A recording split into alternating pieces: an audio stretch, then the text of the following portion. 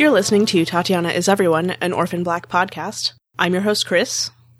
And I'm Stephanie. And if you're new to the show, this is not a spoiler-free podcast. Even though we are primarily discussing the third episode of the first season, we will be discussing it in the context of the entire first season.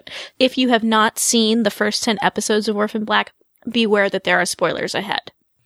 And before we start talking about episode 3, I wanted to read part of an email I got from Davia, or Davia. I'm sorry, I don't know how to pronounce your name correctly. I apologize. But it's watching season 1, episode 2, I noticed that while everyone is dying around Sarah, they are getting all her salutes in death. While Beth dies and is cremated in episode 1, she gets Sarah's funeral and wake. Then Katya dies in episode 1, but her burial happens while Sarah is being toasted at the wake. Which is to say that we see Katya's body on screen while the audio is a toast to Sarah from the wake. And I thought that was a really interesting point and very, very true. I mean, it's sort of something I guess I didn't really actively think about watching it, but she's right. Especially the fact that the way that they intercut that scene between Sarah burying Katya's body and the wake, it is, I think, a very deliberate attempt on the show's part to say, hey, this is kind of messed up what's going on right here. This is weirdness going on, right? Right. Again, having somebody actually say it to you, it's like, oh, you're right. That is exactly what it is. Mm-hmm. No, that was a great point. I hadn't really thought about it either, but absolutely, I think that was intentional on the show's part to pair those occurrences going on what should be sort of the mourning and the funeral of Sarah and having them be for other people who look exactly like her instead. Right. So thank you for that email. So let's talk about episode 3, which is titled Variation Under Nature. There's a lot of stuff that goes on in this episode, and it's sort of hard to figure out where to start with all this because everything's sort of intertwined in this episode. Yeah, I have to say, going back and making myself just watch these one episode at a time, I'm actually glad that I did, that we're doing this, because while I liked watching them all at once, I think the show does really well as sort of a binge watch. I actually am really appreciating the episodes more in their own right, doing it this way, rather than just sort of thinking of them as one big storyline. I mean, as much as it holds together as like a 10-hour viewing experience or whatever that ends up boiling down to, but it is really good episodically too. Like it works both ways, which I think is an impressive feat on their part. Definitely, but and watching this episode in particular, I was just wowed how effing good this episode is. This is an excellent episode. I tend to think of Orphan Black as more just this really good 10-episode first season, because that's how I watched it as. But this episode in particular is like really, really good. I think it's brilliantly written and plotted. Like Chris mentioned, all of the little storylines are just so intricately interwoven, and it's just perfect. And then it ends on that gorgeous, gorgeous shot of Helena at the sink, and we see her back with the wings made out of the razor blade slices, and it's just gorgeous, and that's where it ends. This is a really excellent episode. It is both gorgeous and horrifying, which is quite the feat also. Although that seems to be sort of en vogue right now, that sort of dichotomy thing going on. But yeah, the episode ended, and then I immediately got on Twitter to Chris and was just like, my mind was blown all over again. And it's true. I've seen this episode probably at least 4 times, but it just, man, that last shot particularly just gets me. She did. She sent me an all caps message, which is how we talk about Orphan Black. Generally, there's a lot of all caps when we talk about Orphan Black. It's so all caps worthy, though. So I guess let's maybe start talking a bit about where we start with this episode, since it's very much a continuation of where the last episode ends. And we get this very intricately shot scene with the 3 clones in the one room and Allison walking in and out behind Cosima. And it's a very well done piece of acting and editing, and you just gotta admire sort of the technical prowess it took to pull that shot off. And what's really interesting, too, about all of the clone scenes is that the camera doesn't hold still during them. So it is extra impressive technologically that they, because a lot of the time, at least when I was growing up, if they had like doubles in a scene, they'd generally have sort of a line in the middle somewhere where they'd be able to make an easy distinction and cut the film together. So it's sort of extra mind-blowing that they're able to put all that stuff together. Yeah, definitely. That like I mentioned, the added element of having Allison walk in and out of the room behind Cosima is another thing that really sort of ups the level of sort of technical filmmaking that went into creating that scene.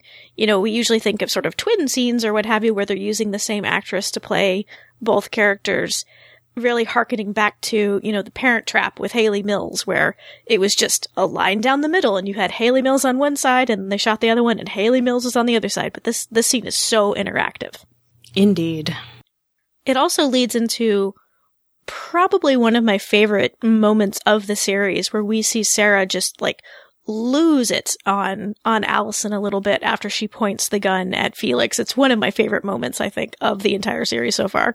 Well, that's one of those things where you sort of feel like you're really coming to understand fully this relationship. The 2 episodes before this, we've seen Felix really sort of doing whatever Sarah tells him to, even though he's sort of cautioning her about whatever it is.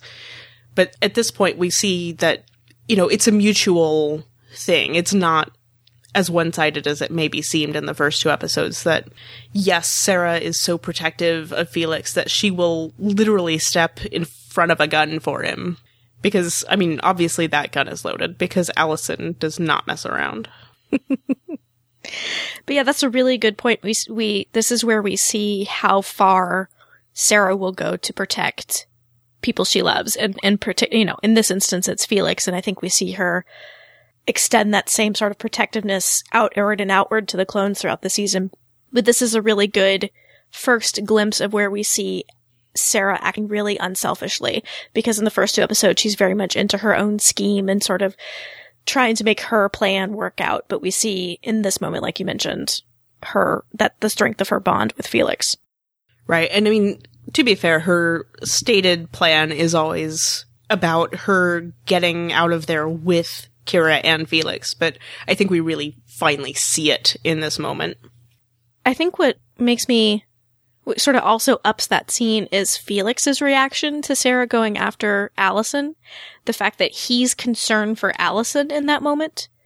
I think that also sort of ups the intensity and sort of we kind of get a sense that Sarah has done this before. Like, she has messed some people up for messing with her brother. And Felix knows that it did not turn out well for those other people. Which does make one wonder, what is it exactly that Sarah has a police record for? Did somebody mess with Felix in some sort of public space and possibly get their ass handed to them afterwards? Right. Well, he does mention in the first episode, you know, don't snap a towel at me, Bobby. I had a traumatic childhood. So I think definitely he was teased as a kid. So she went off after some, you know, mean guys on the playground probably. But I think she does mention having some assault charges. Well, that's what I'm saying. She's talking to Cosima on the phone. So it's quite possible somebody went after Felix and did not turn out well.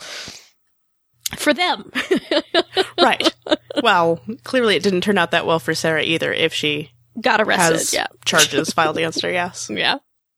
We have, you know, the fateful muttering of the expression clone club for the first time in this episode. And Sarah quips that, you know, well, Cosima first says, you broke the first rule of Clone Club. And she looks at Felix, and then Sarah says, what? You know, don't talk about Clone Club. And Cosima doesn't, like, confirm, but that she got it right? The first rule of Clone Club is not to tell anybody, correct? I would assume so. Are we supposed to assume that? Okay.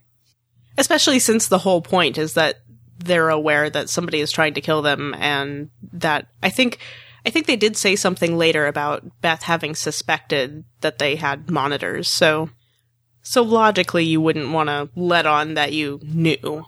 Okay. Just for some reason, the first time I saw that episode, it bugged me that we didn't get a definite, yeah, that is the first rule of Clone Club. Because, I don't know, I thought Sarah guessed it right, but at the same time, it seemed like Cosima's reaction was maybe a little eye-rolly, so I wasn't 100% sure. I don't know. I assume that's what it is, but until we know more definitively, I'm going to assume that that's what it is. Okay. It makes sense that that's what it is, right? Oh, it totally does. It totally does. And of course, then we get Allison's comment, please don't use the C word. I think that's later, but still. Yeah, Allison mentions when they're firing guns together, when she and Sarah are firing guns, please don't use that word.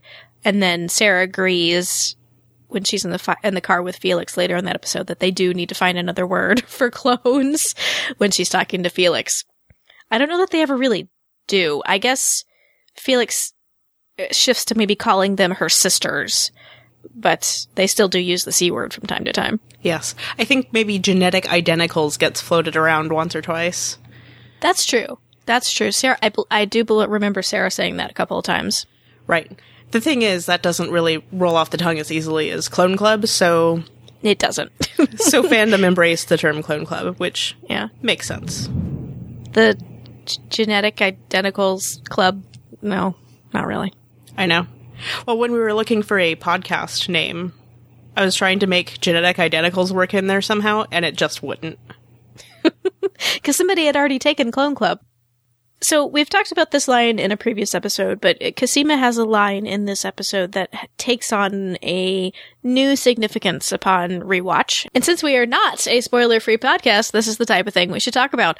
So she says to Sarah, when Sarah's about to leave Allison's house, you have my number. I want the briefcase. Seriously, it's life and death. And in the moment, you think she's talking about the fact that we've seen Katya get killed. Clearly somebody is hunting them. But given what we find out later in the season about, we see Cosima coughing up the blood the way that Katya was, you wonder on rewatch, it's like, did Cosima already know she was sick at this point? One does wonder. And, I mean, I buy it either way, that she either did know or that she didn't know. It could, at this point, be either answer. Absolutely. It works either way. It's either she's concerned for their safety just because of the shooting, and on rewatch you're like, oh, but it's even more than that, Cosima, you don't even know. Or, it's that she already knew, and this is a little nod to that as well. Well, and I mean, the fact that Katya was sick too, I mean, it's entirely possible that they knew that Katya was sick and that maybe some of the other clones were sick. I mean, we really don't know anything else about the other European clones, so... Right. It could have been a matter of knowing that some of them had gotten sick and being concerned that they would get sick, so... So there are like 3 options going on here. Just to make it worse. Yeah. Well, I feel like the third option could maybe be lumped in with the second. Like, either... Well, sure. She had, like, reasons that she would fear their safety that we know of at the moment. Both the respiratory illness and the sniper. Or she also knew about this other thing. But anyway, we're going on too long about this, probably. Sorry.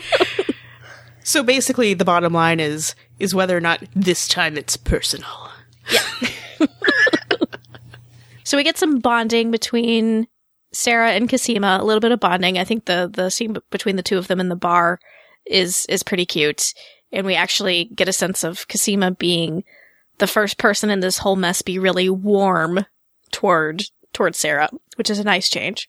Mm-hmm. And then we also get some bonding between Sarah and Allison when they're out shooting the gun. And actually, before we move on to that, can we talk about the bar scene for a second? Oh, sure. Because here's my question. The bartender walks up and says, let me guess, you're the smart one and you're the wild one. And he says smart one to Cosima and wild one to Sarah. But Sarah, at this point, is still dressed like Beth. Mm-hmm. And so I'm wondering why he thinks that Sarah dressed as Beth is the wild one when Cosima's there with, like, her tattoos and... You know what I mean? Like her nose ring and, like, she's a little more... Not wild, but you know what I mean? Yeah, but Sarah projects a lot of attitude. Like, she wasn't being Beth in that moment, so she had a lot of attitude going on, even though she wasn't dressed punk rock Sarah. That's true. But I mean, the guy basically walks up and says this, like, rather than standing there for a second and seeing any sort of interaction or anything. Like, he just immediately says that, and so I'm... Well, if he was the bartender, he probably wasn't far down from the bar and could hear them talking, though. Entirely possible. I think that See, clearly I'm thinking about everything too much, but I think the second or third time I watched it, I was like, wait a second, why did he come to that is he conclusion? necessarily saying that? I mean, I know Cosima has glasses and a book, but that doesn't necessarily, I don't know. Never mind. I was going to say, my main thought about that is, that bartender's cute. So he's very handsome. There's a lot of you saying that in this episode, then. I know, there's cute boys in this episode. And Cosima, so, well, and all the clones, but I have a thing for Cosima. I will Really? admit it. Do you? I do. Such a surprise to everyone who's listened before. So we have kind of Cosima and Sarah bonding a little bit, and then we also get Sarah and Allison not quite bonding, but kind of spending some time together, I guess, at the shooting range. Well, their makeshift shooting range, yeah. Yes, good point. And I find that scene really, well, this entire episode I feel like is the birth of Soccer Cop, which is the ship name for Beth and Allison. Because we have sort of Allison, of the two of them, of Allison and Cosima being the only one really being kind of shaken by Beth's death, and she talks about respecting Beth in this scene, and Beth teaching her how to shoot. So it's like, it's this very strange thing, this kind of ship that's going on Tumblr between these two characters, between a character who's dead, and we've never seen an interaction between that dead character and the currently alive character. I'm like, I do not begrudge people who ship Soccer Cop, but it's just kind of a strange thing to wrap my head around. Yes. It's one of those things. Allison looked sad, and a crack ship was born. Mm-hmm. Though I actually would be interested to see a flashback with Allison and Beth in it. I'd love to get Beth flashbacks, because we learn such little bits and pieces of her life. I really would like to see her on screen a little bit more, personally. I don't know if we'll get them, but I wouldn't mind them.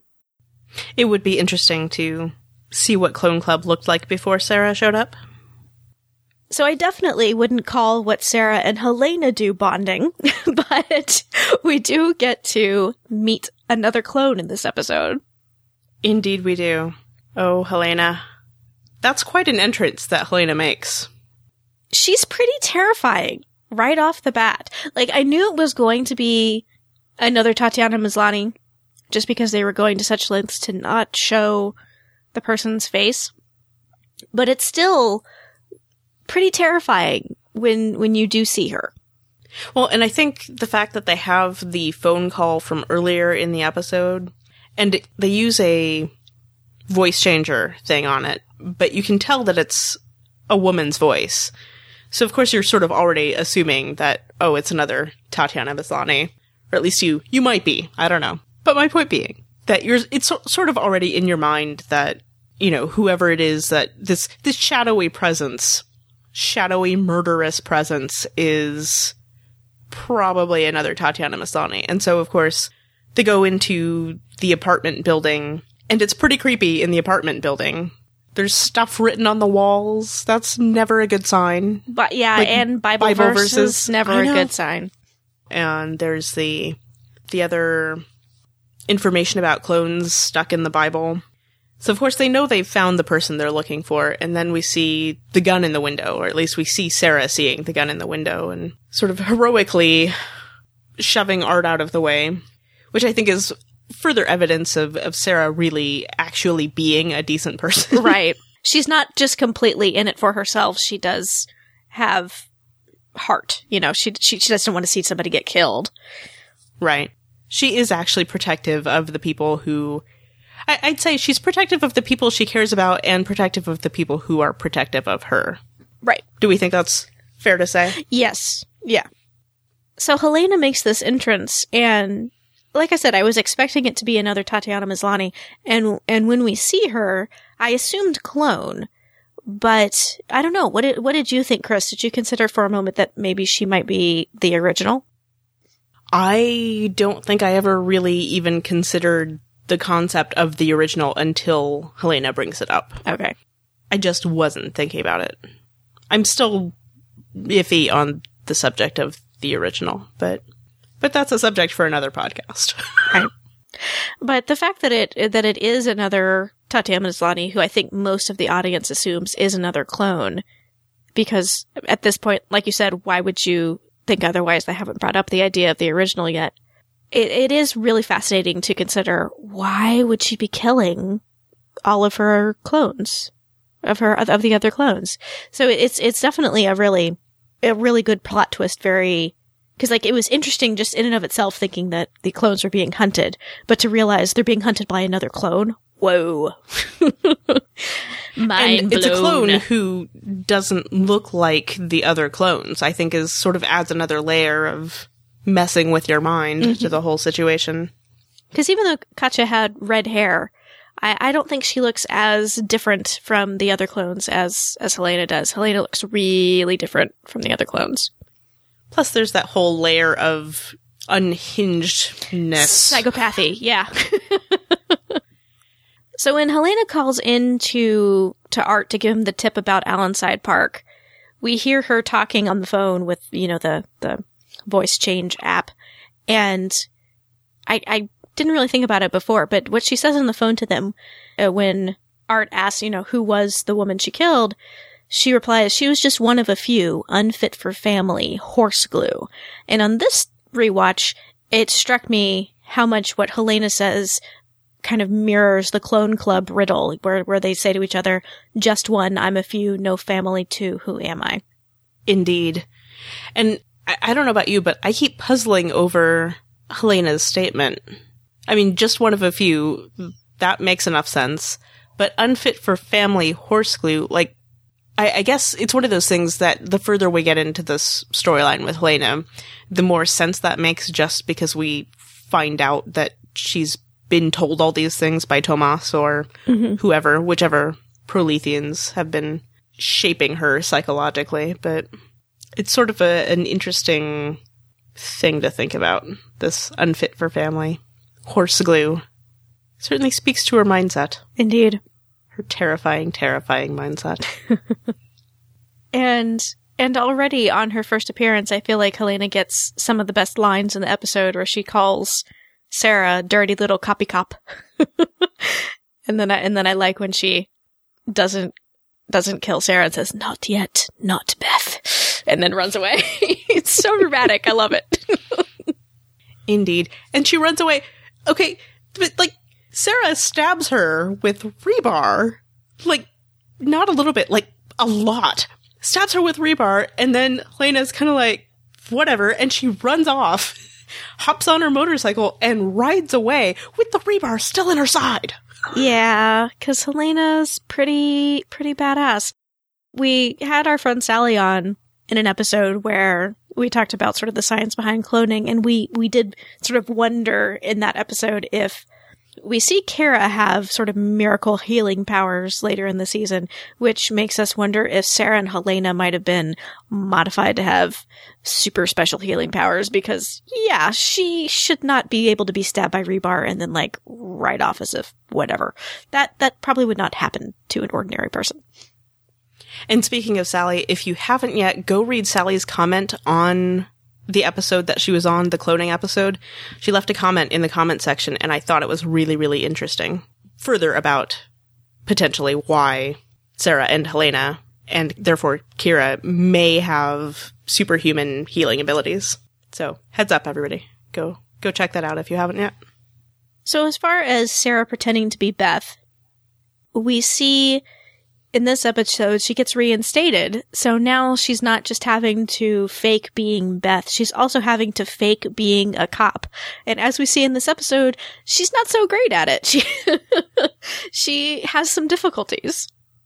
Well, because I think it sort of emphasizes the fact that Sarah's really good at reading people or reading reactions to things. So she can sort of fake her way through with people, but you kind of can't fake your way through procedure. Mm-hmm.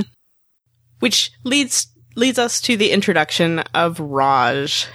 Ah, Raj. I love Raj. He's so adorable.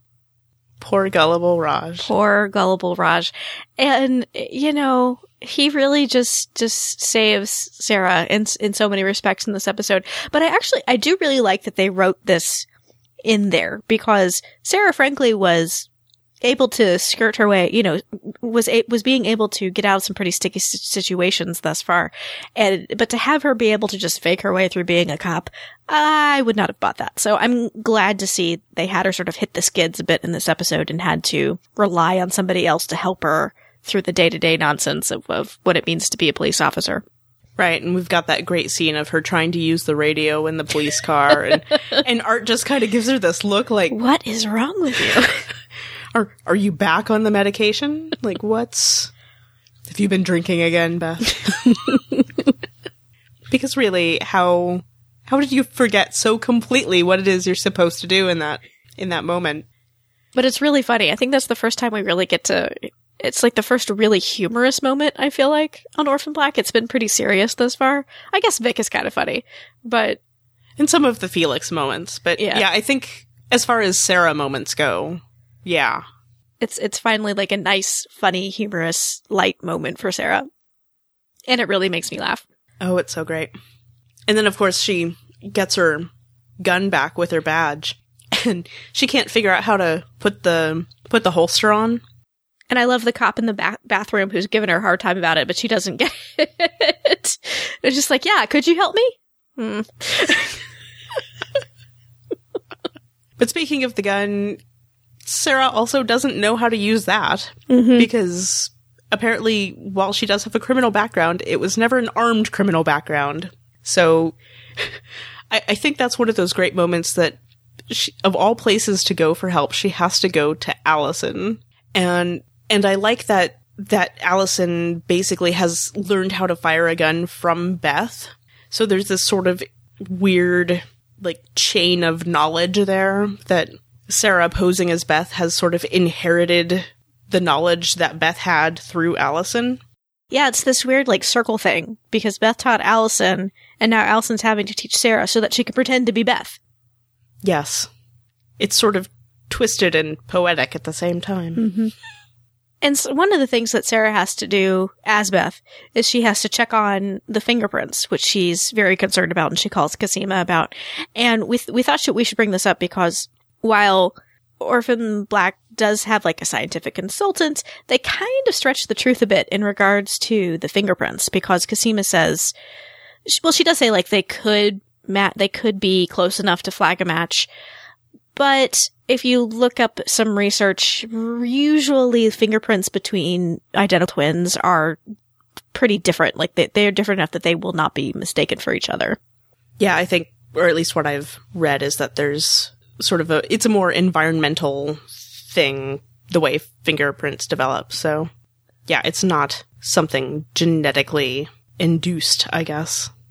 So the fingerprints thing was a bit of a stretch. I mean, maybe if there was a really, I don't know, like maybe a 65% match or something like that. Maybe if it was a very loose match to Sarah's, we could maybe buy it, but it's not terribly likely. So that's a bit of a stretch on the show's part, but it's okay. We'll forgive them. Yes. We will willingly suspend our disbelief in this instance. Yeah, because the fingerprints match ends up not being an issue in this episode, but I think they do eventually get a match later on in the season, like use it to pull that up.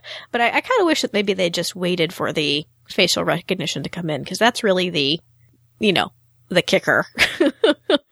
No, it is in this episode that it becomes an issue, because the fingerprint match comes in because that was part of what Sarah had to... I mean that Sarah gets rid of it in this episode, so it doesn't actually, like, affect Sarah's...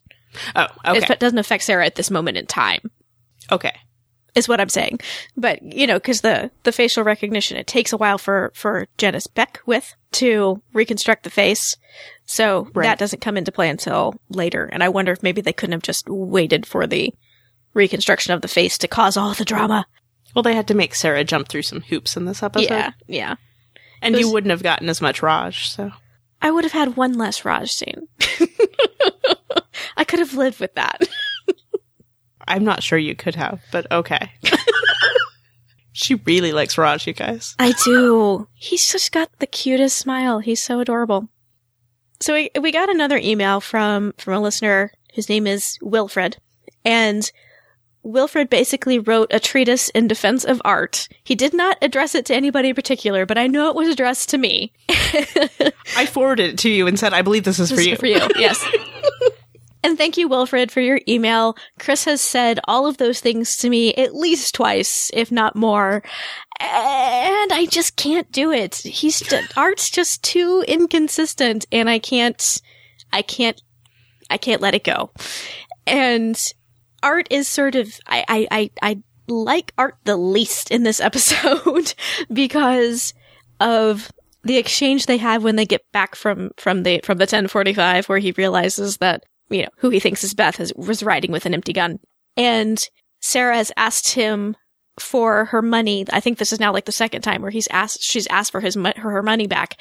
And Art gives her a hard time about it for asking for the money he stole from her, as if she was being unreasonable. And I'm just like, no, Art, no. So, Art, it's only up from here with me and Art. So if you're tired of hearing me diss Art, know that the dissing is about to subside quite substantially. But Art is my least favorite in this episode. Sorry, Wilfred. I tried. She did. It was a valiant effort by you both, but I just can't get there. Just can't get there. I'm sorry. Fair enough. Art does apologize at the end of this episode for holding the money over her, but it's too little too late for me, personally. But he does apologize. I will give him that. Better than nothing, right? So Paul pops back up in this episode just for a little scene in which we get Felix's great line, "You cannot hide in minimalist furniture." You can't hide in minimalist furniture. That's hard to say. And there's that very strange little seduction scene between Paul and Sarah in the foyer while Felix is sort of listening in the bedroom. And with all the great reaction shots. Yeah. And like that scene makes me a little uncomfortable just because Sarah's pretty hesitant about it, about what's happening at the beginning. Like, she gets into it once, quite frankly, Paul puts his hand down her jeans, but she's just looking really kind of uncomfortable and a little afraid when he first sort of approaches her. So that scene makes me a little uncomfortable. But yeah, me too. But at the same time, I do kind of like, I feel like there's a bit of a gender switch going on. You know, we usually see women sort of teasing men sexually on television shows and in movies. So I do kind of like the fact that there was some gender reversal going on in that scene. And ultimately, Sarah does kind of get into it. Like, she gets kind of turned on by it. So I get okay with it by the end of it, but it does make me uncomfortable when it begins. Right. Well, I think it's sort of interesting that they actually frame it as sort of a reversal of what we saw in the first episode with them. Yeah. I mean, because he has the line about, you know, how would you like it if I pulled up this hot and cold crap with you, or whatever it is that he says. And then Sarah, just trying to think quickly, says, well, why don't you? Or whatever it is that she says. And so that's what happens. Things get kind of weird for a second there. Well, and definitely, it's hard to say, like, Paul did something wrong in that moment where Sarah, you know, very blatantly just sort of slept with this guy in the first episode to shut him up so that he wouldn't get wise of the fact that she was a con artist. So there's definitely a bit of kind of turnabout is fair play going on here. But I feel to be, and maybe I mentioned this, I don't remember if I mentioned this when we talked about the first episode, I'm greatly uncomfortable with the sex scene in the first episode. And so I'm also kind of uncomfortable about what's going on here, at least in the beginning. Right. No, I'm with you on both counts, that it is sort of, because it's blatant manipulation in the first episode especially. That's, I mean, as you say, she initiated things just to sort of distract him, which it did. But yeah, it's, you know, you're watching it and things just go like that, and you're just kind of, whoa, hold on a second. But that might just be me. I do kind of like, though, I appreciate the continuity. This sounds weird probably, but I appreciate the continuity that the top button of Sarah's jeans is subsequently still unbuttoned after Paul leaves. Like, it takes her a while before she buttons her jeans back up. And for some reason, I appreciate that touch of continuity. Because you're as weird as I am and appreciate such things. But I gotta say, when I was rewatching the scene that precedes kind of the seduction in the hallway, it kind of doesn't make a lot of sense when I try to listen to and follow the dialogue. It kind of doesn't make sense to me because Sarah's trying to distract Paul from going into the closet and finding Felix, and so she says, I was reinstated. And so Paul turns to her and says, well, how do you feel about that? In this really strange way. And then she says, like, what are you, painting by numbers? And then he said, well, I guess so. And he storms out. And it's like, it's clear kind of from what Sarah is saying. She's kind of just sort of saying random stuff that she feels like might be appropriate, but she isn't entirely sure what to say. But Paul's responses are really weird to me. I mean, I did find that whole exchange pretty odd also. Yeah. That whole scene is just kind of a little weird, and maybe purposefully so. But it's kind of just a strange sequence there. Yeah. But of course, I mean, the show's sort of distracting you because you're not really thinking that much about what they're saying so much as it is what's going on. Right. It's like, oh, is he going to find Felix? Is she going to get him out of the apartment? Yeah. Your mind is kind of on other things as well than trying. Is he going to figure out that she's acting really weird? Yeah. It's sort of the underlying theme of really the first half of the season. Mm-hmm. But so, of course, that scene leads to Felix's probably now infamous phrase of Big Dick Paul, which always kind of cracks me up whenever I see it. And I like that you had to explain to your father what he said. It wasn't an explanation so much as I was watching, I can't remember if it was this episode or if it was the Nerd HQ interview or something, but we were watching one of the things, and for some reason my dad had not heard what it was that I assume it was Jordan Ferris says. And so my dad turns to me, what did you just say? Because I think it was the Nerd HQ thing, because it got quite a response from the crowd, and that's why he wanted to know what it was that was said. And so there was that awkward moment where I had to say to my dad, Big Dick Paul. And then my dad looked kind of uncomfortable, and I looked uncomfortable, and anyway. But I was trying to think if Felix nicknames anybody else on the show, because we had him, he nicknames, he dubs Vic the Dick. And now we have him, give Paul the nickname Big Dick Paul. So clearly there's a theme going on here in his nicknames. And so which carries on through his decor. I was going to say, into his paintings and his yes. decor. And can you think of, are there any other characters that Felix gives a nickname to? And does it involve the word dick? I'm just curious. I don't think there are nicknames necessarily, but he does refer to Delphine as being willowy. Remember? I don't. In episode 10, he opens the door to find Delphine, and he says, now I get it. Yeah. Right, and it's Delphine, she's got baggage. Mm-hmm. But then he says, you're lucky Sarah's not here. She'd kick your willowy ass, is what he says. Kick your willowy ass. So, do you not remember that? I don't. Well, so that might be Felix's extent of nicknames, but I do find it interesting that, like we said, there's a theme to his nicknames, as is, a theme to his decor and his paintings, and it's the same one. Subtle. Very Orphan subtle. Black creative team. We also have a couple of really great sort of Felix moment in this episode. There's not like a whole lot of on-screen Felix time in this episode. He looks great, though. I always think Felix looks really awesome in this episode with his shirt that is see-through, kind of right over in between near the buttons. I think Jordan Ferris looks really good. It's like a net mesh situation. Mm-hmm. Mm-hmm. But I think Jordan Ferris looks really, really fabulous in this episode. He does pull it off. He does. Well, and Felix, he changes his hairstyle a lot, and there are some hairstyles I like better than others, but I like the outfit plus the hairstyle in this episode. He looks good. It's Stephanie's shallow hour. There are cute boys and cute girls on this show. I can't help it. Okay.